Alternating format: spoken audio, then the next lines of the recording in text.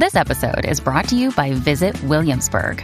In Williamsburg, Virginia, there's never too much of a good thing. Whether you're a foodie, a golfer, a history buff, a shopaholic, an outdoor enthusiast, or a thrill seeker, you'll find what you came for here and more. So ask yourself, what is it you want? Discover Williamsburg and plan your trip at visitwilliamsburg.com.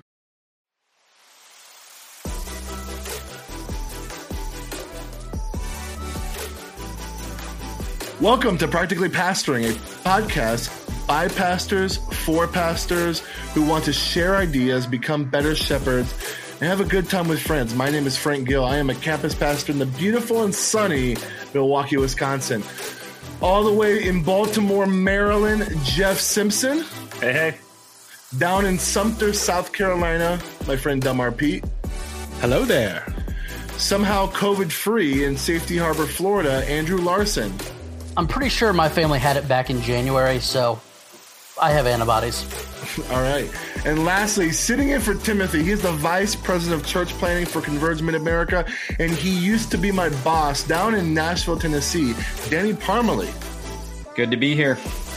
Danny, I'm glad you're here. I just wanted everyone to get to know you a little bit better. I obviously know you because you started the church that I am now a campus pastor of. You planted Epikos back in 2004. Is that right? Yeah, moved in 2004, launched in 2005. Yeah, and a small church plant on the east side near like the college areas of Milwaukee, Wisconsin. Started, I think, like in your living room, and it's grown over. Yeah. But when you left, there was 3 campuses, over 2,000 people, and you made the smart decision to make your first youth pastor me, and that was a great choice. And now you are the vice president at the kind of the network or the affiliation of churches that Epikos is in, Converge Mid-America. Can you tell us more about like what you do? Some more about your journey. We'd love to know more about you. Yeah, well, absolutely. Part of it really stemmed from when Epikos was planted in 2005. And after some time that Epikos began to grow, I did get involved with Converge Church Planning, both within the city, regionally, and nationally as well. And so after a certain amount of time, 2017, I made kind of the leap from just, leading and doing a lot of that church planting stuff as part of the ministry to full-time do that. So the easiest way to kind of understand my job is that I recruit and train, coach, and deploy church planters.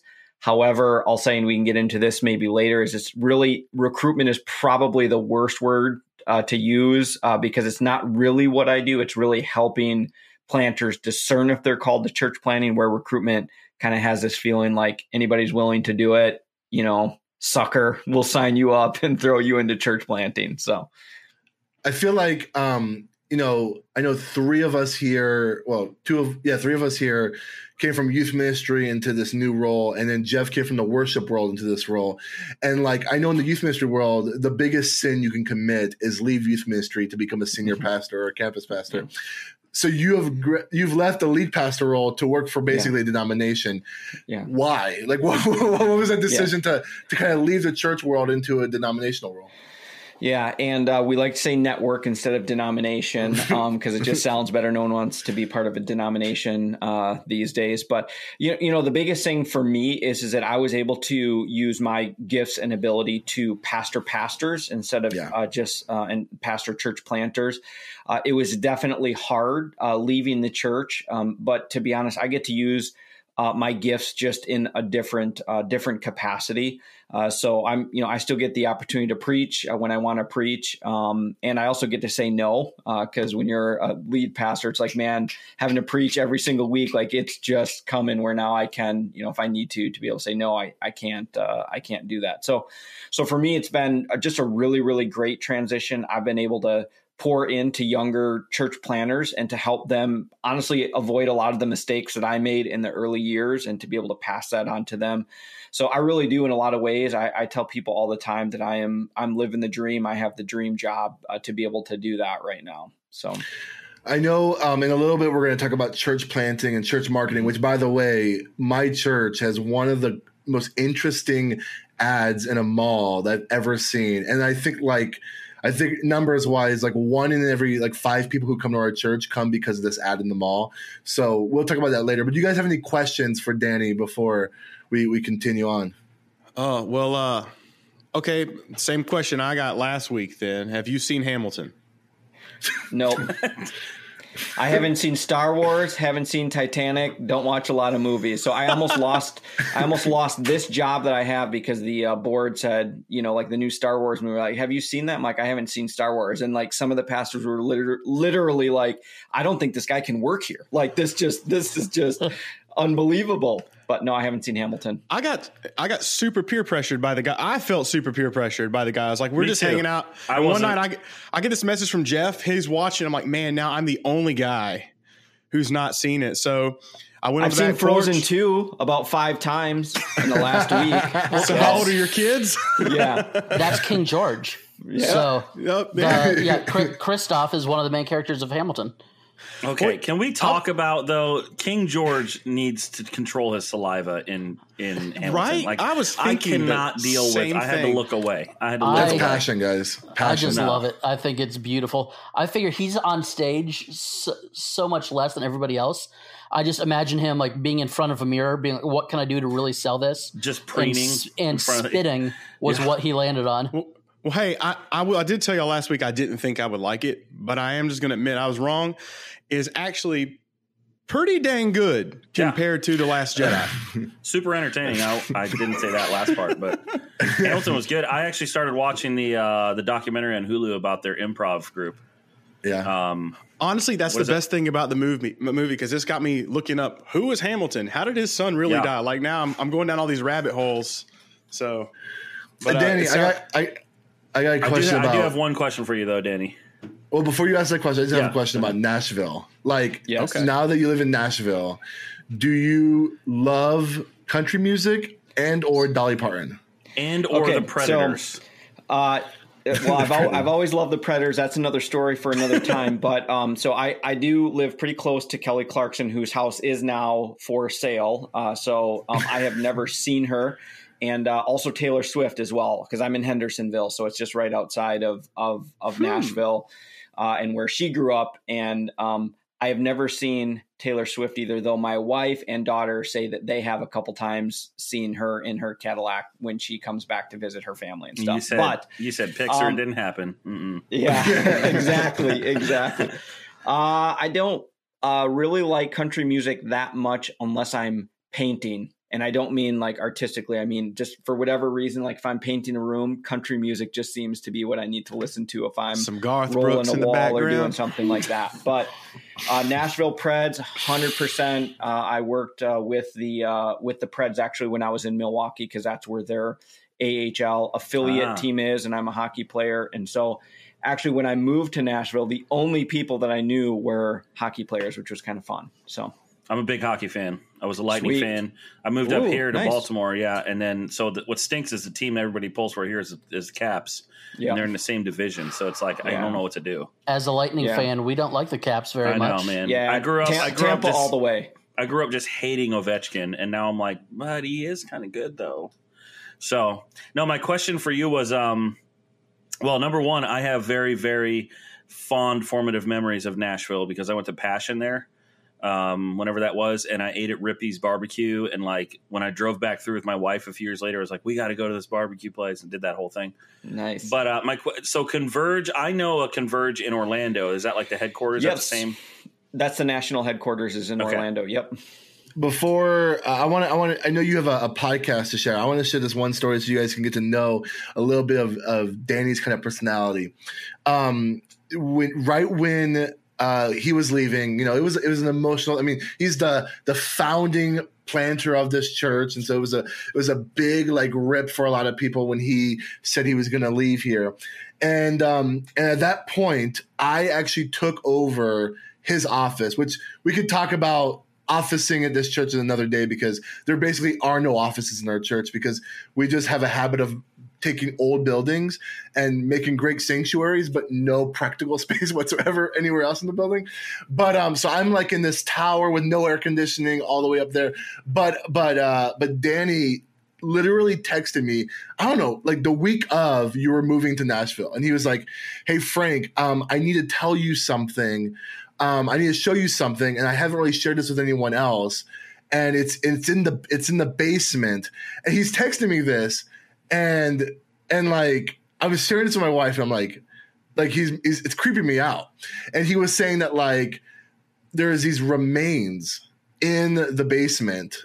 And I was like, I'm not like into the scary stuff or whatever. And I've shared this with Danny before. Like my church, Epikos, the campus I was in, has been featured in this YouTube video of like these ghost hunters. And so like there's like a 30-minute YouTube video of people like kind of going through the building looking for ghosts, because apparently because it used to be a theater back in the 1930s. Theater, yeah. And so finally he comes up to my office. He's like, are you ready? And I was like, I guess let's go. And he takes me down to this basement, and like literally outside the sanctuary, everything has like been frozen in time from like before the 50s. And he takes me to the basement, which I don't make a practice of going down to very often. And he takes me to this room, and it has like modern electricity, but for whatever reason, he's like, oh, this isn't good. We got to turn it off. And he turns off the power into the room, and he lights a tea candle. I don't even remember this. He lights a tea candle. And like the whole time I'm like, I think he's trying to be funny, but like what he doesn't know is like I'm the kind of guy that like if I get scared, I will immediately just start punching.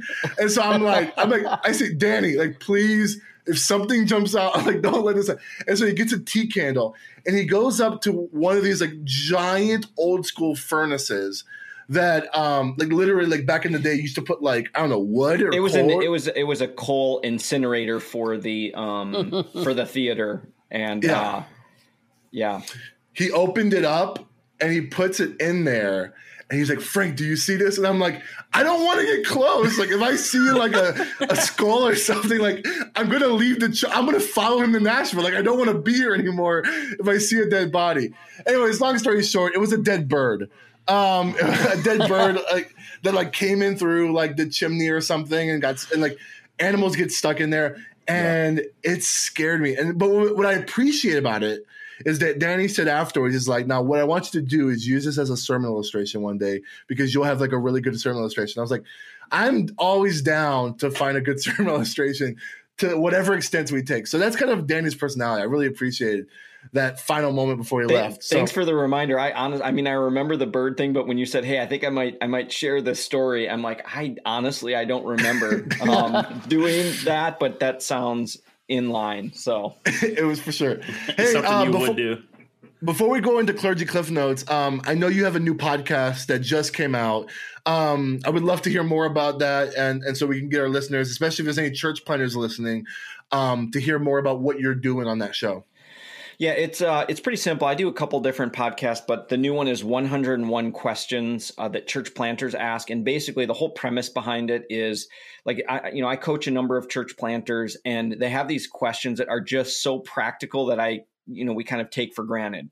Like, how do I get my 501c3, or should I use a credit card or a debit card, or should I use MailChimp or Constant just so a lot of them are very, very short. There's some that are a little bit, larger, kind of theoretical, but a lot of them are trying to just answer a very, very practical question. And church planners can, they can go on the blog, churchplannersask.com, and they can enter their questions there. And that's also where the material comes from, as well as just ones that I know have been asked over and over and over again. So I'm pretty excited about it. We just launched it a couple weeks ago. So I think there's 11 episodes on there now, but we drop them every week, Monday at 7 a.m. I think I just saw that you just the newest episode is like how to pick elders or how to find elders. I was listening to the clip, and you were like, if someone who is joining your launch team was like, I used to be an elder, I'm ready to be your elder, you're like, that's a red flag. Don't do that. Run away. Absolutely. Run away. Yeah. And don't you have another podcast with Ed Stetzer?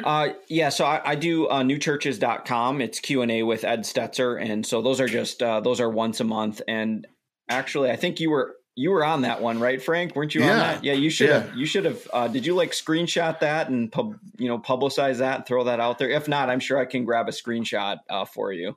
Yeah.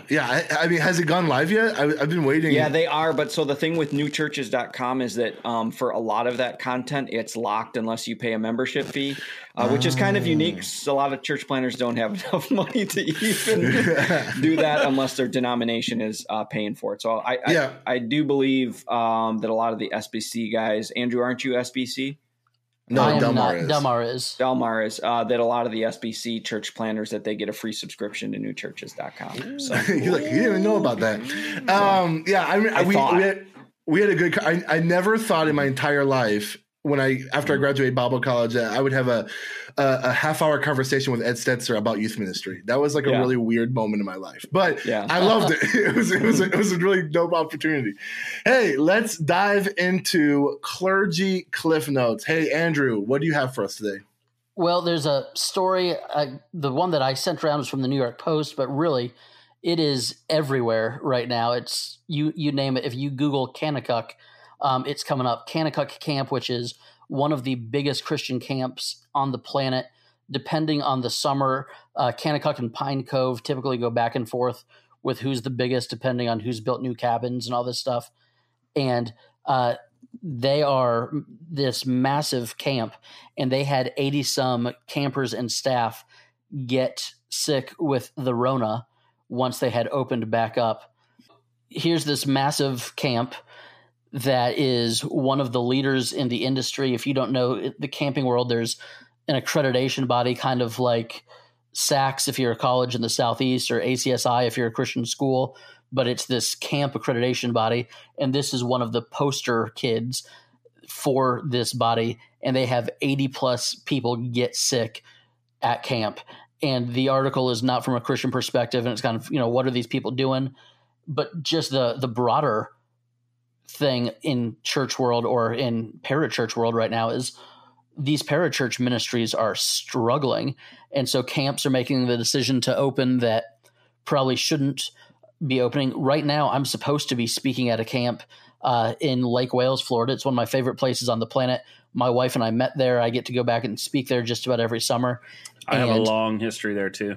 And they announced on Friday that they were done for the year because they had some campers get sick after waiting to start their season until June 26th. So they had 3 weeks of camp and then had to pull the plug on the rest of their summer.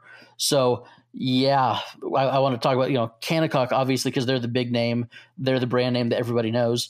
But just in general, whereas churches seem to be doing all right in this season and people are continuing to give, these parachurch ministries that depend so much on customers, whether it be what was the World Changers, the SBC missions organization that was 50 some years old, had to close.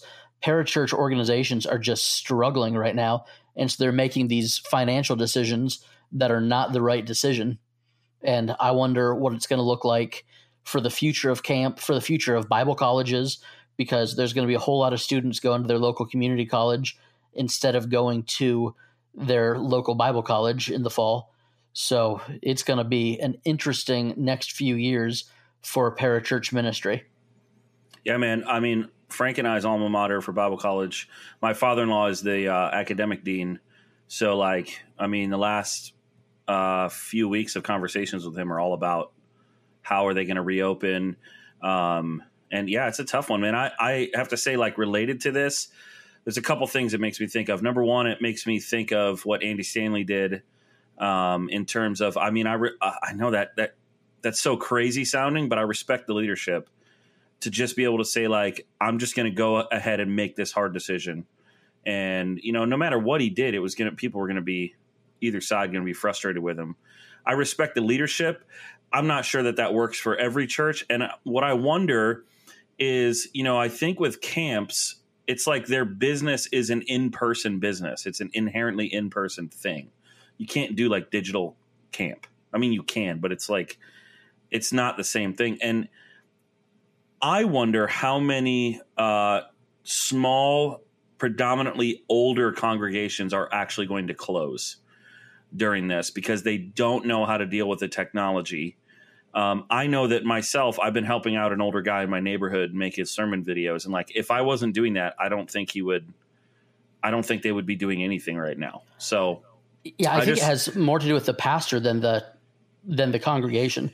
Because our median age is. I have folks in my church who like, and I'm sure you do too in Florida. Yeah. I mean, older folks who just struggle to like figure out how to get on. I mean, at this point, I'm like, guys, it's been like 3 months. Like, you know, you can figure out how to get on Zoom.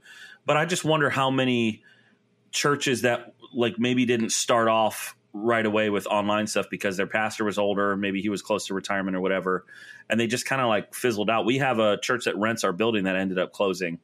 One of our 2 or 3, we had 3 renters, now we have 2. And they were very small and they just were like, yeah, we're just not going to make it. So I wonder how much of that's going on that like we're not going to find out about for another 6 months or something. I think in regards to like churches and meeting and whether they should or shouldn't, I think that goes back to like you have to lead wisely, but you also have to understand and know your people. I mean, I have a friend here in town and his congregation is primarily 55 and up. And the first week he tried to do a Zoom call. We call those young people at my church. Okay, yeah. So you know, like the first week he tried to do a Zoom call and it just next week he tried to do Facebook Live. Eventually he actually pays for a conference call service. And now his people actually come in and treat it like a conference call from the 70s. They dial a number and then they have to dial another number to get in. And then he sets his phone in front of him at the pulpit for the ones who are in the room. And he's just preaching they're sitting on the conference call, listen to him preaching. And for me, a lot of it is like, how can we reach them? And I think that's pretty creative. But back to your camp point, man, that is very touchy because even we had several churches in this community come back from camp with COVID. It's not just an isolated thing here. I know of several churches, and I think the churches who handled it best were transparent the whole way through with their communications. Like they told the parents up front, we can refund you your money, but if they go to camp, like we're going to do everything we can, but you have to assess the risk, you know, because I think churches, like if we're just going to go and guilt parents into making their kids go, that's different. I think churches got to lead in and be transparent and say, hey, listen, no guilt if you can't or don't want to go. And then as far as me as the staff, and this is something I would tell my student pastor if we took kids to camp, do not be posting any pictures of them hanging on each other. Yeah. Like, listen, we all know how camp is. You know what's going down there. Yeah, it's they're going to be hanging out at the pools, but that does not go on social media at all. And You're not posting a single picture without masks on, without people noticeably apart. And me and Tim, we regularly share screenshots of our buddies. And I've got a buddy who's a youth pastor, and they were at camp last week, and he kept posting these pictures of, hey, here's 12 kids in a van. I'm like, oh gosh, why are you posting that? Yeah, you're just asking for angry emails. Yeah. Dude. I even think like I'm even like wary now of posting. I was literally yesterday afternoon. Maybe Saturday afternoon. I don't remember. Everything's a fog now. But I was out and about. There's a city here called Ellicott City, and we decided to go eat at a restaurant that has a big covered outdoor area. And so I was out there, and then, which, you know, I wasn't wearing a mask while I was eating outdoors, which is pretty safe. And our numbers in Maryland are going down right now. So I'm starting to feel okay with that kind of stuff. And then we decided to go walk this old historic downtown. And I was sitting on a bench in this random old historic downtown, eating a little bowl of ice cream that I had bought.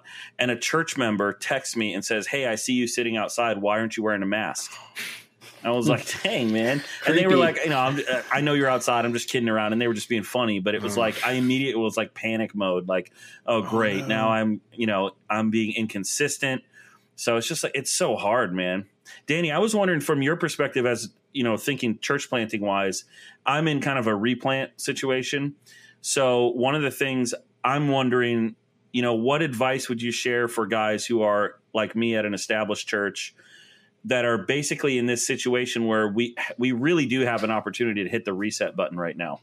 Like we can make drastic changes right now and basically You know, it was COVID. We had to make changes. So, like, how would you advise? We had to change that logo. Right. That logo was awful, and because of COVID, we had to change it. We had to change our service time. But even beyond that, like, now is the opportunity to make those drastic changes. I feel like, man, we're not going to do this in the service, and we are going to do this. Or even beyond that, like, we're not going to be so Sunday centric. We're going to do other things during the week. Like, how would you coach a guy in that situation? Yeah, well, absolutely. One of the things that I had my own freak out moment. First of all, when this all started, I was actually in Destin, Florida, spring break. They started shutting down all the beaches. And I've shared with a number of people. I looked over at my wife and I said, man, two things. One is, I'm so glad I'm not a lead pastor right now. And number two, I might need to find a different job. Like, is church planning dead? I mean, my whole job revolves around gathering people together and training people how to launch a church out of that. But I've seen actually that I think that the pandemic can be a blessing in two areas. First of all, is I do believe that there is a great pruning of the church that's happening right now. And I'm really careful as I share that. I know that's some of what you were speaking about with the camps and parachurch. But if there's an unhealthy church going into the pandemic, this may be the thing that just, is the straw that breaks the camel's back on it. And it's accelerating. Yeah. And I don't mean just small churches. This can be huge, large churches that have invested so much in facilities, so much in Sunday, and there was unhealth for their message, their method, whatever it is, and that this is going to be used to kind of, prune them, so to speak. So I mean that in a positive sense, because we know that from a biblical perspective that pruning is what precedes growth. And I think that we're going to see that in the church. The second thing that I think that we're seeing because of the pandemic is ingenuity. And that kind of goes to your question. This is an opportunity for church plants, established churches, replants to think creatively. Evangelism is still going to happen. Discipleship is still going to happen. Prayer is still going to happen. Bible study is still going to happen. It's just going to be done differently. So, I mean, I'll tell you the biggest thing that often holds leaders and pastors and church planters back is the fear of failure. You have the most wonderful excuse now to try anything you've ever wanted. And if it flops, that happened during COVID. So we tried this outreach idea. We tried this church planning model or this small group model, whatever it is, and you literally can blame it on COVID. And right along with what you said, I can't affirm enough. If you've been wanting to change something, change staff, change name, change meeting time, location, whatever it is, now's your opportunity. You can just change it. I say go wholesale on it, change everything. Just go for what. I mean, what's the worst that can happen? You're going to get fired right now. I mean, if you're getting fired from a church in the middle of COVID, then you probably, you've got, it could be a lot worse. So anyways, I say this is your opportunity. Absolutely go for it. Make those changes now and try. It's an experimenting time. It might not work. So then you regroup and try something else. I remember when Perry Noble was launching the Second Chance Church, and he was planting the church essentially on Facebook Live. And I remember talking to some buddies and be like, that's weird, right? Like, forget the past 3 years of his life. Like, just planting a church on Facebook Live is a weird thing to be doing, right? And now I'm thinking that's brilliant. There's zero startup cost, right? Your worship leader doesn't need to be in the same room as you. That's a brilliant way to start a church. You don't even need a worship leader. You can use somebody else's worship. It doesn't seem. I mean, Carrie Joe will do a set for you. Exactly. And as long as you promise not to monetize it, you can use it. Right? Yeah, that's good. Yeah, I think so. Kind of what I'm hearing is, and I super affirm what you were saying about the pruning of the church. I mean, I live in South Carolina, and Christmas and Easter Christian, like the cultural Christian thing is just still thick here.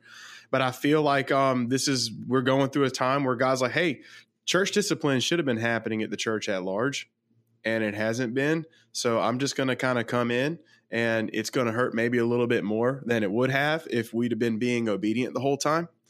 So, but with that said, I feel like what I'm hearing you with programs is, hey, listen, if the people are pruning, now's the time for us to be looking at our own programs and saying what needs to be pruned here as well. Like, what are the things that we can quit doing?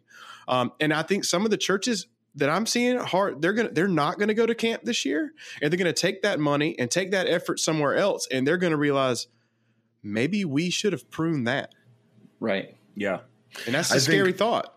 I think, and to go full circle back to Andrew's thing, is like, I think one thing I've noticed a lot of churches doing where they would spend like, $10, $15, $20,000 to go to a big box camp. And they're like, all right, we got to figure something out. And they may turn it into like a 3-day kind of like a VBS for teenagers type of thing, and they're trying to find these in interesting ways, and maybe not necessarily spending less money, like saving money from camp, but they're repurposing that money in a way that is more internal. And then if they come on the other side and like, that was good, then they might not go back to the big camps, and they might not go back to those places, which it's like, I said this to someone else. Like I don't want big camps to go away. One, because I like speaking for them. I like them making me travel and making me speak at their events. Like I hope CIY comes back. I hope Student Life comes back. I hope all these places come back. But at the same time, like I think with this pandemic, it's going to cause a lot of, especially smaller churches where like money's harder to raise. They're going to really think about, do we need to get in a bus and go, to a different state when we can do something pretty decent in-house? And I think like in the same way that there's like a great pruning in the church, I think there's going to be somewhat a pruning in the parachurch, which, I think personally, it's like I have mixed feelings with some parachurch organizations, but I also have like a lot of strong affections for a lot of parachurch organizations. And I think like if this causes all parachurches to like really examine like how are we going to survive this to be a 2020 version of a parachurch organization, like that, it's probably not a bad thing, but there's probably going to be some entities that we're not going to see again because they either got bought up, they sold, or they couldn't survive it. That is even our situation. So Converge has a camp in Michigan, and it basically had to shut down, and we don't know if it will survive. It's a $2 million camp, and wow. It's based on that, and that's just part of the reality where what we've been telling everybody else, and it's a great pruning. Well, the jury's kind of still out on that, and those decisions actually are being made in the next couple of weeks because, they got the PPE, but after that runs out, it's kind of like, well, like we don't have $50,000 to feed the horses right now because there's no one coming, it's just ridiculous how much hay those horses eat. Well, and it's like Frank, when you're talking about CIY or Student Life, those camps, or, they're more conferences. My favorite class in seminary was Christian camping because it was like the easiest A ever. But it was great because it was like the practical ministry side of things for a third of the class. Then there was like the ministry marketing because marketing and camps is so important. And then the third part was just like the legal and financial side. And insurance costs have like doubled, tripled, and quadrupled for camps in the past 10 or 15 years. And so the camps that are saying, hey, University of Tennessee, we're going to rent out half your dorm rooms and your stadium or your arena, and we're going to bring in the big name music acts that kids don't even listen to anyway. But we're going to rent out this hotel resort that has the built-in water park. We're going to do our camp there. Those camps are going to be fine because they have no overhead. It's the camps, it's the denominationally owned camps that have property, that have horses, that have people that live there year round. Those are the ones that 3 years from now, there's going to be a bunch of really cute cul-de-sacs where camp used to exist. Oh, it kind of hurt my heart. My heart. Because the camp I've been taking the students here is what you just described. And it's just like, it's almost like a family-owned business where they're like really sweet people. But those people, not necessarily paycheck to paycheck, but they live year to year. Like, a year is affected. And season to season, Season to season. That's probably the better way to put it. Well, and I think the other part of this to think, discipleship-wise, like I have very profound discipleship moment memories that happened at camp. And if camps don't exist for 2 or 3 years, there are students in student ministry right now who will not have those experiences. So what does that mean for their discipleship? I mean, it just exposes the reality that as lead pastors and as, some of us student pastors listening to this, this is an opportunity for your discipleship to go from kind of the big camp moment to a really one-on-one personal discipleship thing, which maybe should have been all along. It's just a revealing kind of an exposing of the way we've depended on sometimes camps to do that aspect of discipleship that's just not available now. Yeah. No more microwave discipleship. And we'll go on to the next topic and say, but one thing Danny actually, like, I didn't know this even existed until I came to this church, but it's the simple church model, right? Where like the focus is on the preaching, the worship in small groups. Is that an accurate, like, summary of it, basically? That's a book, right? Yeah, there's a book. You stole my idea. I'm not bitter, but. But in that simple church model, it's like the extra stuff. Not that it's bad. Like, I mean, there's some good stuff that comes with extra stuff, but it forces you to hone in on the main issues. And I think what you just said, Jeff, is the thing that really challenged me. Like in the last 2 years of me doing student ministry, was with all the conversations of like, you know, when you have a student that's LGBT and they want to go to camp, what cabin do you put them in? Or when you have all these different kind of complications to what is typical student ministry or whatever. If student ministry is if camp is the focal point of your student ministry, then like, what happens when you take that out? Is your student ministry like gone? Like, you have to be innovative to create those moments or create those discipleship pathways that doesn't have to attach itself to a big event. So then I think of like churches that use like really big conferences or really big events, or even churches that like have giant arenas for their sanctuaries, and like that is the main way they do it. You know, I appreciate stuff like Andy Stanley saying, you know, we're going to divest that money from those big events and focus it on community outreaches. Like there's something there that is going to kind of reshape the way we look at church, or maybe it won't. Maybe after there's a vaccine for COVID, we'll all just have amnesia, and in 2021 in December we're all going to Passion again. Like, I don't know, you know, but like, right. But like the reality is like I think there is this shift that's happening that that some people won't come out the other side of this, and it sucks because, like you guys all said, there's some nostalgia tied to some of these places. Delmar, you have a clergy cliff note about mental health and pastors. Yes. You took away my lead, man, because I had something for the Baptist Press News, and I was going to talk about we have 7 different ways to cook casserole dishes.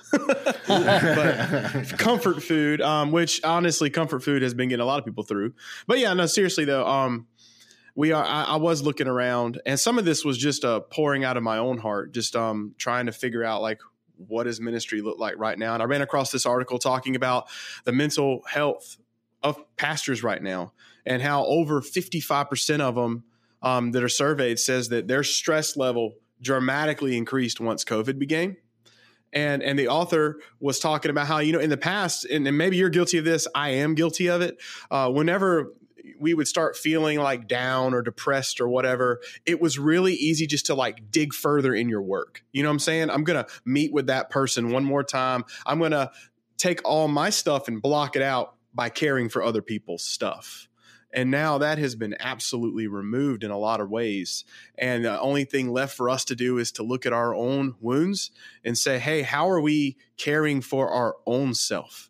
Like, how are we taking care of our own self? So I guess kind of a question I had is, have you personally noticed the stress in the last 6 months? And like, what are you doing to help take steps in the world of, we'll just call it self-care? I don't know, like the structures of other multi-site churches, but I know one thing that's a unique role for a campus pastor is like you have all the responsibility but no authority. Does that make sense? Like you have like Danny's laughing. there's huge weight, and like you have all these people, and these people will like email you and they'll be upset or whatever. But like you don't necessarily have the authority to do any. You can't like, hey, we're gonna change the sermon series now. Like that's up to a centralized team or whatever. Frank, right? If I was your lead pastor, I would let you do whatever you wanted. Oh, thank you. But like, I will say, like, being in this new role, it's kind of interesting because I can kind of detach, because I know I don't necessarily have to make some of those decisions. Like the decisions I get to make are like, you know, what goes in the announcements on the chat feed on Facebook for my live services. Like that's a very low risk situation. Well, actually, it sounds like Dave's giving you more freedom than I would have given you. So that's my role right now. But when it comes to when it comes to this, like, I just think like if I were a senior pastor right now, and I know we're dealing with all the decisions for COVID, and then also all the issues of like our cultural moment when it comes to race, like I think like I'm not even in an authoritative role right now, and it's stressful for me. Like I get to like just observe, and I'm just like kind of taking mental notes. Like if I'm ever sitting in this seat 10 years from now, where I'm the lead guy and I have to be in a situation, like I'm just observing what other people are doing, and I know as I'm just thinking about it, like I'm making wrong decisions in my mind, and I'm stressed about it. And so like I would love to hear from like Andrew and Jeff, who are like the leads right now. I know Jeff, you know, we were talking how like in your sermon series you're getting pushback, but you know, when it comes to your decisions of opening and closing, you're getting pushback. It's like it's a 0-win game here. But how are you guys handling the stress and all that? The first 11 weeks were so easy because the clarity was just there. And it was, hey, we are on a stay-at-home order. We're not coming back. So here's what we're going to have to do. And it's great. The week 12 to whatever, like 314, whatever week we're on now, is just it's a different level. And there's not infighting within the elders, but there's just different perspectives. And I don't think there is anybody that is passionless when it comes to what they think is right now. There's not three sides to the coin. There are two sides to the coin and very little crossover. And so, you know, you're managing people, yet you're still needing to get people to tune in or show up depending on the week and what the numbers happen to be looking like. And then I'm also in Florida. So in March, April, and May, we were, hey, man, you other big states, you guys really messed up. Look at us. We're doing great.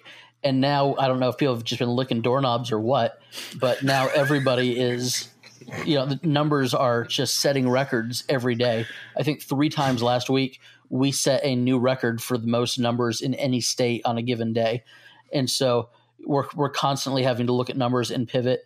But then also right now where we're at is if our state is not going back to a stay-at-home order, and so our praise team is coming in and playing live on Sunday morning, how can we then tell people that they're not allowed to come in? And it's just exhausting. I'm leaving for vacation in about 5 hours, and I'm so excited because shut your phone off, man. I just get to be away. Power it down. And I think it'll be great to be like, hey, these decisions got made and things got done, and I didn't have to be the one to make the call. I think that's going to be so good and so healthy. Yeah, I think for me it was the same. Like I found myself, especially at the beginning, it was in terms of decision making, it was easier because of the stay-at-home order. And then it was like every week I was like watching the governor's press conference, and I would get stressed out beforehand, like what's he going to say? And then, then there were things said, from Washington about like opening by Easter, and then that caused me to be kind of stressed. I think the hardest part for me, and this goes to some of the insecurities that I know that I deal with, where I want everyone to like every decision that I make, and to like not only like do I want elders to agree with me, but I want them to be like, yeah, that's a great idea. And they are mature enough to agree with me and say, we'll follow your leadership, but I disagree with you, but it's your call. And it's like my insecurities make that not even good enough. Sometimes I want them to like love everything I'm saying. And, that's kind of an arrogant position to be in for me, because it means I basically assume that my take on everything is the right take. And it's not necessarily the right take, and at the same time, in a small church, there is a sense in which the buck stops with me. Like my folks are great and they're going to listen to what I decide. Which just means that I really have to, it just takes a lot of effort to make that particular decision. And then the mask thing is part of it. We've got, a lot of opinions about masks or no masks and inside or outside. So right now our thing for basically for the sake of unity in our church, we're meeting outside. This last Sunday was the hottest it's been. It was like 88, but we were under shade and it was a breeze.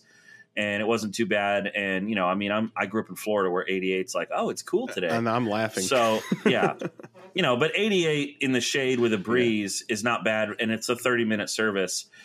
I mean, I would like to be inside in the air conditioning too, but when I look at the numbers and the inside versus outside, and for the sake of, you know, not creating division over a mask, I mean, I just will not let a virus be the thing that divides my church. I just can't.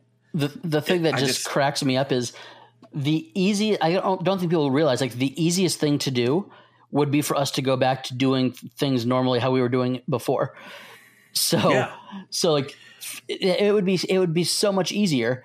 So when as the pastor, I suggest, hey, maybe we should not do this normal thing that we're used to doing. What I'm saying in a small church where I'm the tech person and preacher. Hey, let me add 15 hours a week. Let me make my week way harder and let me spend no time with my family on Saturday night. And it's, oh, you just don't trust God enough. It's like, well, and my wife and I were talking last night, and I'm a verbal processor, and we've recently learned that about me. So now she knows in conversations like, oh, he's just processing out loud, not necessarily making a declaration or whatever. So, but we were just talking, and I was processing, and I realized, like, there are folks who feel strongly both ways about we should be in person or not, and inside or outside, and how come you're not accommodating? And I had to come to the realization, like, actually, I have put a number of hours into figuring out how to make a live stream work. That wasn't, you know, we're live streaming from outside. I had to make a long Ethernet cable and figure out cameras and all this stuff that I'm not normally going to do. So that is, in this moment, that is a pastoral effort to try to accommodate folks who either can't be outside because it's too hot or don't want to be inside because it's dangerous. So then the accommodation is you can watch online. And it's almost like in my mind, I almost don't count those hours in my head, but those count. That's me working towards trying to help my church be unified. And I would say the way I see mental health issues in my own life right now, and I've never had any diagnosis of any, you know, specific mental health issue, but I notice that I am more edgy and grumpy. And I am more easily my go-to emotional response to things when I'm stressed out is to kind of assume the worst motivation in other people. So I get a text message and I immediately assume they're trying to do something and they were just joking with me. And when I'm not stressed out, I have a very fun sense of humor, I think. I mean, I laugh a lot and I'm, kind of sarcastic, dry humor. But then when it's I get grumpy and that goes away, I'm suspicious of everybody. Yeah, I think that kind of brings us. I mean, honestly, I think to me that brings us kind of to the heart of where I felt even bringing this up. We're in a place where I used to know if you did this thing, you'd get this result. And now we're doing so much. It's like you're trying to fill up a bucket that's got a hole in it. And for some people, the hole's big. For some, it's small. But I know right now pastors are listening, and there are probably quite a bit that are burnout. Yeah. Just to be honest, or are on the way to burnout. And I just want you to know, there's empathy in this chat because I feel you on that. And if you right now you're asking yourself, man, should I even be in ministry now? That's a sign that you're burning out. Or if you're becoming very cynical, oh, well, she'll go to the mall, but she won't come to church. That's a sign that you're burnt out. And I think kind of what Jeff was saying, being aware of your emotions is so important. Me personally, I've been keying into or trying to key into when I get emotional. And even last night I was at the dinner table and my wife was like, wow, your response to that question really didn't match what I was expecting. You're a little on edge. And I just want anyone to hear right now, going to counseling right now is not a weak thing to do. It's not weakness. I will tell you this, that counselors at least across here, they're backed up. It's 3 weeks to even get into one. So you're not alone in that. And then especially if it's not even ministry based, the cynicism has moved even into personal worth. How am I doing? Man, I want to encourage you, please reach out, even if you have to message us.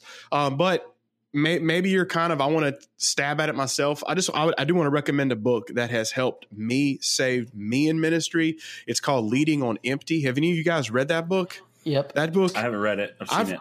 I've read it like twice. I'm about to read it again. It's by Wayne Cordero. And honestly, you have a little bit of free time. I think the big thing I'm noticing right now is I'm not giving myself permission to have free time, because I feel like, man, if we're not meeting, I have to be doing something to be earning that paycheck.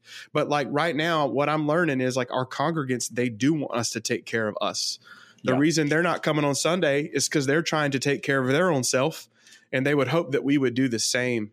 So, and I think a lot of that burnout, at least in my world, I think maybe some of you guys share it. Like it does come from performance, right? Like in the past, you can kind of look at your life and know if you're doing well in ministry, at least to some degree. You're like, if I do this thing, I'm meeting with these people, these components are moving. I've got this new series coming out. But right now, like a lot of those measurables have been removed or tweaked. And a lot of pastors are thinking, how do I even know if I'm doing a good job being a pastor right now? And I think that's the question I would ask. Like, have you put any thought, like, how do you know if you're being a good pastor right now when so many of the former measurables have been removed? I had a lady in my church who is, one of the most caring and wise kind of members in my congregation. She will text me and say, hey, I really liked how you did this in the sermon, those kind of things.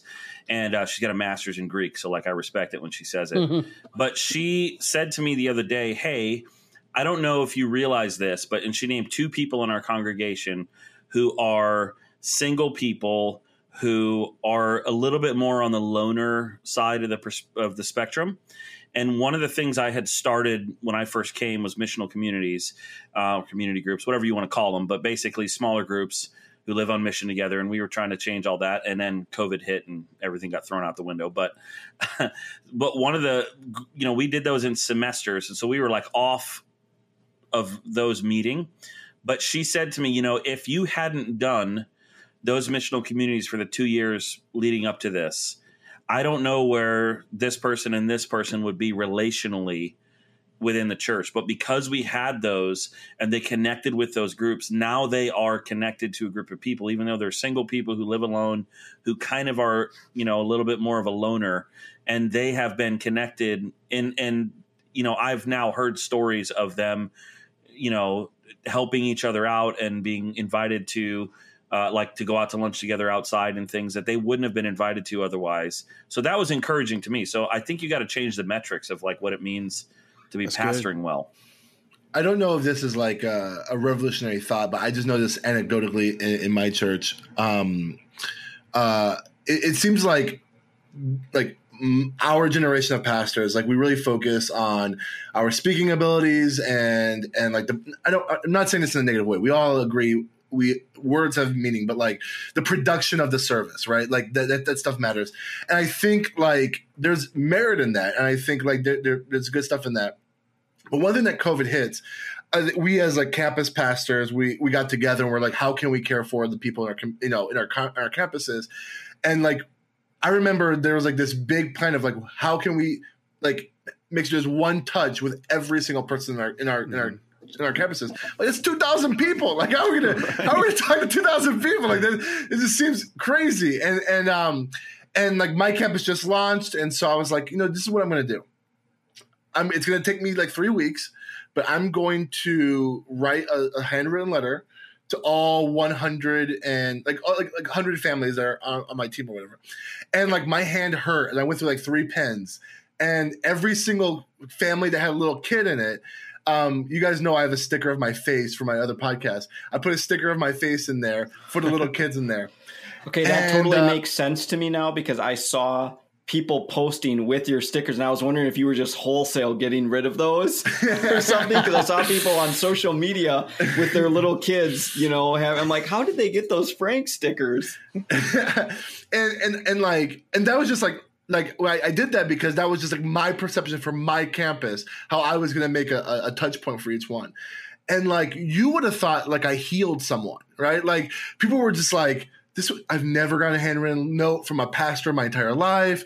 This is so meaningful. And like, I wasn't trying to do it for the praise. My thing was like, this is my last ditch effort to reach my people, because I literally don't know any other practical way, because we literally can't do other things. And I think like those are those moments where it's like right now the metric is those relationships. It's like there's a relational context. And so that is for some of us who are in their 30s who like hate talking on the phone, that might mean calling the 60-year-old lady who doesn't want to reply to emails. That looks like doing those kind of awkward things that previously it's like, man, the surface is popping, my metrics are good there. Like now it's doing some more what we may call old school pastoring, which is like weird to talk about, but like I think that's what the metric is. If you want to talk about like how are you doing as a pastor, how are you like figuring out ways to reach the tangible needs of your people practically, and that it takes ingenuity, and some of the ingenuity is doing how we used to do it. Does that make sense? School. Dude, I mean, practically speaking, for younger pastors listening to this with older congregations, write handwritten notes. Yes. I'm telling you what, man. 100%. Like, we have gotten so much mileage out of the personal touch. And, forever, the smallest church that I was ever employed at before taking the church that I'm at now had 800 members when they hired me. And so when this church of 40 people, I'm like, we're too small to do this. We're too small to do that. And now 3 years later, it's really neat to be in this season. We're like, we are small enough that I get to do this. So every mother at our church got, I left my wife alone in the house for several hours, which was great for her. And I took my 4 kids and we drove around to every house in our church that had a mother and gave them a Mother's Day card and flower from my boys. Father's Day, we did something this past week. We went out and delivered little T-shirts and beach buckets to the kids ministry. So every month or so, we're trying to find a way to have that kind of a touch. And it's so nice to be small enough that's like, okay, well, we need to hit 40 houses. That's not going to cost us $8,000. Sweet. We can do that. Right. And what I'm hearing a lot of y'all saying is it is kind of anecdotal right now. I mean, which is tough because like a lot of us have been coming into the world of Realm spreadsheets or ACS. And now it's like, sure, you can have those, but it really is just, like Frank said, old school pastoring. And I think my friend Sean, who we interviewed, he's on our YouTube podcast. If any of y'all check him out, he's got exclusive on there. But he said something to me that just kind of is so easy, but you need to be reminded of it. He's like, dude, just be a pastor. Like when you're walking around town, just be like, now you have an opportunity to care for someone who 6 months ago thought they had it all together. And I was walking around my community the other day and there's a guy I've been wanting to meet for like 2 years. And I walk past him all the time. And then that word just said, be this dude's pastor. I just waved at him and I said, hey man, that's an undercover cop car, because his siren was going off. I was like, it's not too undercover right now. And he started laughing. And bro, for 30 minutes, he just sat on his front lawn and we just talked. And I was like, man, thanks, Sean. And you know what? Like Frank said, I can't measure that. There's nowhere I put that number, but I do know that's what it means to be a pastor during this situation. That's good. Let's dive into the kind of the main discussion thing. I want to talk to Danny since we have you. I remember when I left Florida, years ago, I actually had like a negative perspective of church planners. My perspective was like, why are we planting churches when there's already and this is obviously living in the South. It's like, why do we plant churches when there's so many churches there? And I was like, we should be like Matt Chandler and just revitalize everything. Like we shouldn't be like planting new churches. And then obviously over the years I've matured and I've learned more about like actually church planting is probably the tool God uses to prune the church in many ways. And start like gospel centered Bible believing churches and places where faith has maybe gotten a little bit dormant. But also one thing that you kind of helped me understand moving to Epikos is a perspective of church marketing that isn't like gross, if that makes sense. Like so much for even the phrase church marketing is almost like can't use it. So worldly. Worldliness. Yeah, it's funny because I do a few different workshops at conferences, and I think, how do I title this differently? Because I will lose people by putting church marketing in there that actually could learn and benefit from it. And I think that I'm trying to remember if I put one of them was like, is church marketing a swear word or something like that, just to try to like capture the attention, maybe a little bit of marketing in there. And I'm a huge fan of it. And because I boil it down to this, is that to me, it's a gospel awareness issue. So if we can say, all right, the whole idea is how do you make the gospel aware to more people? That's what we want to do. And yes, certainly the church is part of it. And you can go down a path that is gross and corporate, but I don't think we have to throw out the baby with the bathwater type of thing. And so if there are ways that we can say, how do we communicate the gospel, communicate opportunity for people to come and, find out about Jesus, follow Jesus, then we definitely want to do that. So I'm a huge advocate. So my first question is this: my brother-in-law planted a church in DC.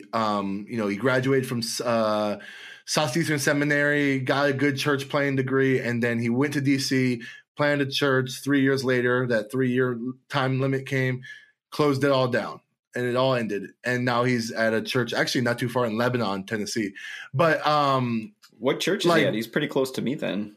Yeah, I actually don't know the name of the church. I always forget to ask. It's actually it's a great church. It's a bigger SBC church. He's killing it. Actually, he's a great youth pastor out there. But my question to you is, it's like, obviously, I doubt COVID-19 has helped anything. But like, what is kind of like, at least within Converge, or if you know more nationally, what's the state of church planning that's happening right now, kind of in this moment? Yeah. So first couple months, I did have my church planning pipeline just dried up because everybody was basically wait and see. And like I said and shared earlier, even just for myself, of just being like, oh man, is there even a place for church planning anymore? But what I've seen actually in the last about month, maybe 6 weeks, there's actually been a resurgence. And some of it were the people that were in the pipeline before that I kind of pumped the brakes and said, I just, I need to wait and see how this whole thing is going to happen. But our church plant, some that had just recently launched, October, January, February, huge launches, reaching people for Christ. All of a sudden, you can't meet anymore. I'm thinking, man, are they going to survive? And a lot of those church planters and church plants are thriving. Some that are still 100% exclusive online. So even the church plant that I'm a part of a church plant. They went online. They decided to go back to in-person gathering. I think about a month ago, they had 41 brand new people on the day of return that had only found out about the church by watching online. Met for 2 weeks, and we're now back to only online because of the resurgence of coronavirus. But it's kind of like, we know that it works. We just even saw, people come to Christ, new people coming to the church. And, there's another church, a planter that I'm working with in Clarksville, Tennessee. 2 weeks ago, he had 7 people come to Christ. And these were not just people that were watching online. These were people where there was pre-established relationships that were happening within the church. And it was neighbors who now had a piqued curiosity. They had known about the church, and now COVID had kind of forced them to ask deeper spiritual questions. So for me, that has now put me back on the excited part to go, absolutely, church planting can happen. And again, that whole innovation thing where guys are going, well, man, maybe we can break some of the stereotypes that we have, that this is the way that a church looks. This is what church gathering looks like. This is what Sunday looks like. I mean, everything is essentially a clean slate. And so they're getting to try a lot of different things. So it's put me in just definitely an excited place for guys to try new things. Yeah. So it's almost like, because it seems like church planners, tend to be like more aware of like how to do these online services and how to kind of pivot in those places. Like, do you think like church planners are kind of at an advantage because they're more quicker to adapting to this stuff, or maybe that's interesting. Maybe from a personality point, the adaptability to be able to do it. But even again, for the church plant that I'm a part of, launched just in October, so it's under a year old. No online services at all. So it was basically March 14th. Hey guys, guess what? We can't meet anymore because all of a sudden there's this, stay at home order. How are we going to do online services? Okay, someone go get a camera, someone go buy a camera.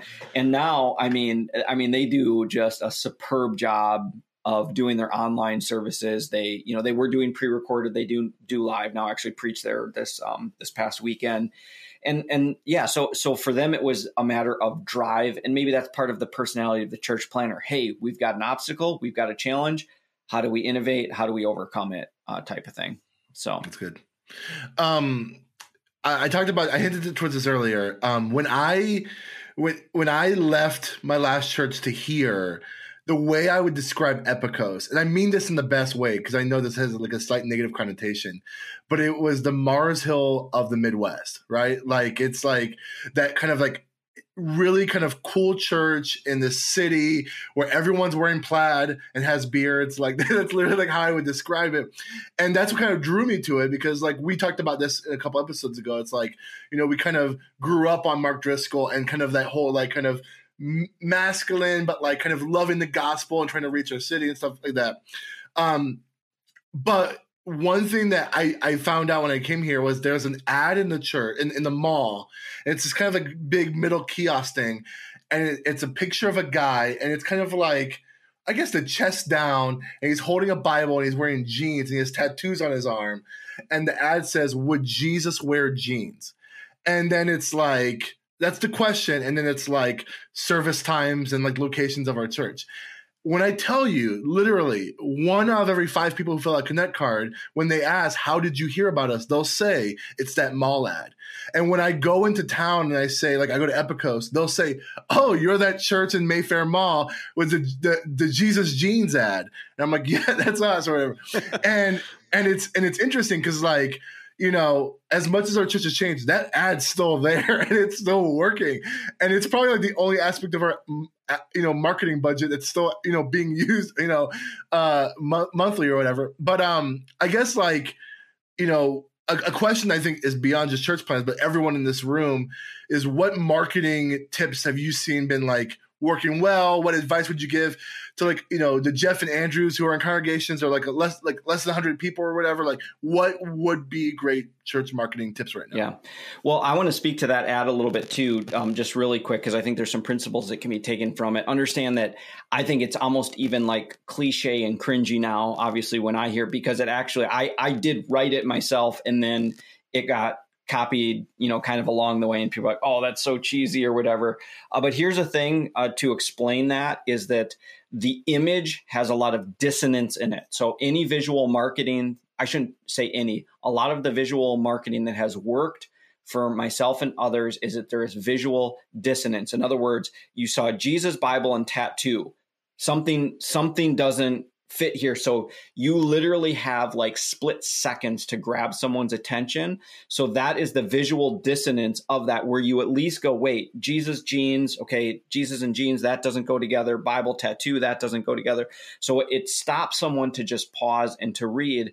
And it's actually, if you read that whole thing, it's really the gospel message in there saying, hey, it's not about outward appearance, because people misunderstood that ad to be like, oh, you can come to this church and wear jeans. Has nothing to do about what you can wear to church. It's about that whole, have you been judged because of the outside? Well, that's not the gospel message. And so I didn't have any qualms about even spending money, sending that out to people, because whether they never step foot into the church, they at least got the gospel message in there as well too. So obviously right now, if you don't have a presence on social media, you are just missing millions and millions and millions of people. I mean, the amount of time that people are spending on their phones, on Facebook, on Instagram, on TikTok. I mean, you just need to have presence there. And the biggest thing that I say is it is not using those platforms as your billboard, but to actually be social. So if all you do is say, all right, tea time is this, make sure you come back to services, and all you're doing is basically putting advertisements, our minds are trained enough now to quickly go by that. The biggest thing that you can do is actually be social, be pastoral. I mean, that's, I can't remember who was saying that before, about just being pastoral. Be pastoral on social media. use that time to be engaged with people, praying for people, being social, showing what you're doing, maybe even more than having your perfectly slick produced video sermon, show how you did it, because people are curious. How did you do that? So have someone take cell phone as you have your little camera set up with and it's like, oh, so that's what it is. People are more apt to follow and engage in the more authentic that you are in things. So that's what I'm saying. Do I still think, you could use billboards and mailers and all those things? Absolutely. Of course, use those. But if you have diminishing budget, you've got social media, which is 100% free. Start there. That's good. So my church just planted a new campus in this part of town. It's kind of like it's kind of void of kind of traditional Protestant churches, not traditional, like churches like ours, like Bible belief, like basically non-Catholics, non-Lutherans. Like there's not a lot of churches in that area that are like fit in that demographic. So it was kind of like, this is a unique place where we're going to plant a church where there's not a lot of churches like this. And so, but there were a handful of churches. And so one of my jobs that were given to me by my boss was like, hey, make sure you make a relationship with those churches in the area, because some of those churches are like our friends. There's literally a church down the street that's a Hmong church that is actually an Alliance church, Jeff. But like we're like, oh, we're bros. We could but they specifically are targeting Hmong people. So like there's no competition there whatsoever.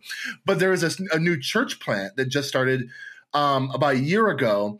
And they're a little different than ours in some of their style. They're a little more charismatic than us. But one thing I did is I got lunch with them and I said, hey, the school you're in, we have teachers that are in the school and we want to build a relationship with the school, but I want us to be cool. And so we had a good lunch and we had a good time. And we're like, hey, how can we reach this part of Wauwatosa for Christ together in whatever capacity that really looks like? And I heard Jeff, he had at one point 3 church plants kind of meeting, or 3 churches meeting within his church. And so, Danny, I guess my question is us as pastors and campus pastors that establish churches, what can we do to support church planters in our community, especially if it's like me and Delmar who are planning new campuses and churches where there might be a new church planter already there? What are ways that we can like support church planters? Yeah, no, that's a great question. And I don't want to seem like I'm just pumping my podcast on here, but I literally just did an episode with John Ferguson. He's, big in the exponentials. And we talked about this very issue. And it is just so important. So if you're saying supporting church planters in your area is, and I'm hoping, because this is what I'm telling church planters, go meet with the pastors. So exactly what you did, just take that lunch. Just take that coffee appointment. And I know what it's like, because I remember when I was a church planter and I was trying to meet with pastors, like, why would they not want to meet with me? And then all of a sudden, as Epicosa got a little more established and church planters wanted to meet, I'm like, why do they want to meet? We've got this area taken care of, type of thing. And it's just funny how the tables turn. And what I have found over the years is that the more that you meet with pastors, even just on a relational level, the less they tend to grow horns. So in other words, the more that I was disconnected from other pastors, I would begin to think they're selling out. They're not teaching sound doctrine. They're doing these different, and it's like, you know what? And then I'd meet with them like, that was just my own gross sinful nature that was basically allowing them to, fit this image of all these negative things. So I would say the biggest thing you can do to support is honestly just have that relationship. And where it really matters is when you do start to see people moving from church to church from the area, you as pastors really do get to say, hey, just a heads up, this person's coming and here's the real story of why they're coming over, so. And honestly, I found that's really practical, just honest with a lot of parachurch organizations in general. Like we invited to our local pastor gathering, we invite the young life leaders, the adults, to come, because it's the same thing.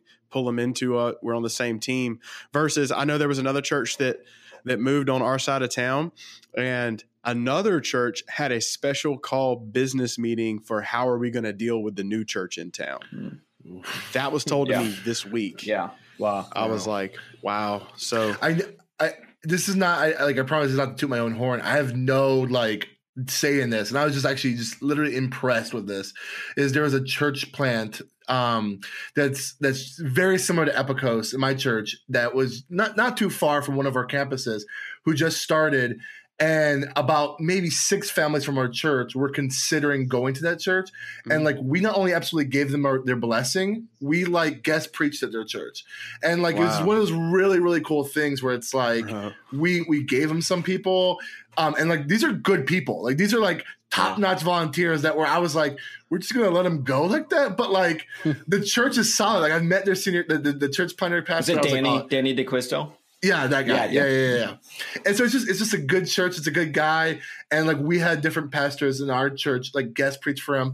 And it's just one of those things where it's like, that's actually being real and like saying, we're willing to give up some people to make sure you launch successfully. And we're going to give you like good people. We're not going to give you the people we want to leave. We want to give you some of our best people. And I was just impressed with our church seeing that and being like, now looking at their Instagram and seeing them serve basically in a mobile church. And I'm like, oh man, I love seeing them serve, but I also love them. I wish this is all good for the kingdom at the end. And so that was good. Awesome. Hey, thanks, Danny. Again, I just want to make sure people hear this. Plug everything you want to hear. What's the podcast? What is it called? You can just search 101 Questions Church Planters Ask. The handle for Instagram is @ChurchPlantersAsk. Would love to have people follow along, and if anybody's listening to this is even considering church planning, just give me a direct message. Again, I don't try to twist arms or force anybody or recruit anybody. It's really a matter of helping guys to discern if that's what God has called them to. And it sounds like the Venn diagram of church planners and just like smaller churches. Like, there's a lot of information that's going to be beneficial. I mean, even like I said, even hearing that clip on Instagram about the elders, I was like, oh, that's good to know. So, all right, here's the question of the day. Someone asked us in the Facebook group, what is a podcast we should all be listening to? And I clarified this. You don't have to spiritualize it. It doesn't have to be Craig Rochelle or whatever. What podcast should everyone be listening to that you're just loving and enjoying right now? I wake up every Wednesday morning very excited to drive to work that day, because that means there's a new episode of The Office Ladies, and it's just spectacular. I have long been the kind of person who gets super into shows about the time that there's an after show to discuss the show that I just watched. And so The Office being a show that I've binged probably 3 or 4 times, that's not true, 7 or 8 times all the way through. It's really fun to go back and hear people that were on the show give you the little inside things of here's why this happened. And it's just entertaining. It's the perfect amount. It's the perfect amount of nerdiness in terms of like the details of The Office. It's wonderful. Who else? I love there's a podcast I listen to called Lore, Lore. That's a good one. And it's a pretty entertaining one. I've almost listened back through the whole library now. I listen to podcasts like that when I'm like doing something else, like mowing the grass or cooking or whatever. But it's basically like creepy stories from history. I don't know how else to describe it, but it's good. It's pretty cool. My favorite one I listen to, and I generally hit this one real hard on like Mondays and Tuesdays and Wednesdays, is Valuetainment. Have y'all heard of this one? No. And it's really good. It's by Patrick. How do you say his last name? Bett. And he's on YouTube, but he's also got a podcast. And basically, he's a 2nd generation immigrant. And I think he's like a multi-millionaire, but he owns an insurance thing. But really, he's really good at helping you cut through a lot of the fluff that gets in the way, shows you leadership principles. He also does interviews. Like, he sat down with a guy who used to be the head of the mafia for all of the USA. And now he got out, and he's like, what made you get out? What did you learn when you were in there? Because, mafia guys are entrepreneurs. So Delmar, when I put this question, I thought you were for sure either going to say Joe Rogan or Gary Vaynerchuk. I just thought for sure you're going to say one of those guys. Okay. Well, if you told me Joe Rogan, you know who was on there last night? Sorry, the guy for Full House. What was his name? Bob Saget. Bob Saget. Whoa, that is not anything like Danny Tanner, fellas. He is not Danny Tanner in real life. Just saying, he is not.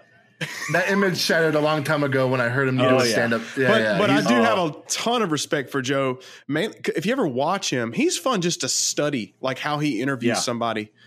And I am so glad that he's going over the Spotify, making that. Anyways, but Valuetainment, honestly, check that one out. He's got some really quick one-offs that I think you would really love. I'm a little bit disturbed that no one has mentioned the Morning After Ministry show quite yet. Well, that goes without saying. I mean, there you go. That's too spiritual. There you go. Danny, what's a good podcast? Yeah, so I'm a big NPR person, so How I Built This is definitely one of the good ones, and Hidden Brain is also another one that I really like. And then for ministry ones, Carey Nieuwhof is obviously been just a good voice. So I'm a fan of Stuff You Should Know, too. Yeah, that's a good one. Yeah, NPR has some really good shows. So I actually just got into Carey Nieuwhof's podcast, which I know sounds weird as a pastor in my 30s. What? But I started because he interviewed Mike Todd from Transformation Church. Yeah.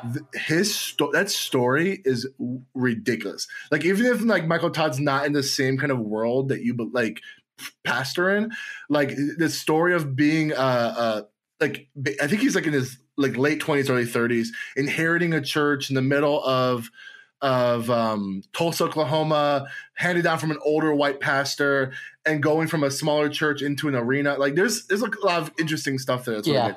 So that's good. So you were talking about Laura, Jeff. Radio Rental is a new show that just came out, and it's Rainn Wilson is like one of the host of the show. It's actually, but it's creepy. It's a really interesting show, but kind of like similar to what Delmar's talking about. Like, I believe like every pastor should watch like Shark Tank or The Prophet, because I think like there's so many principles about like starting a business that can translate into like the pastoral ministry or whatever.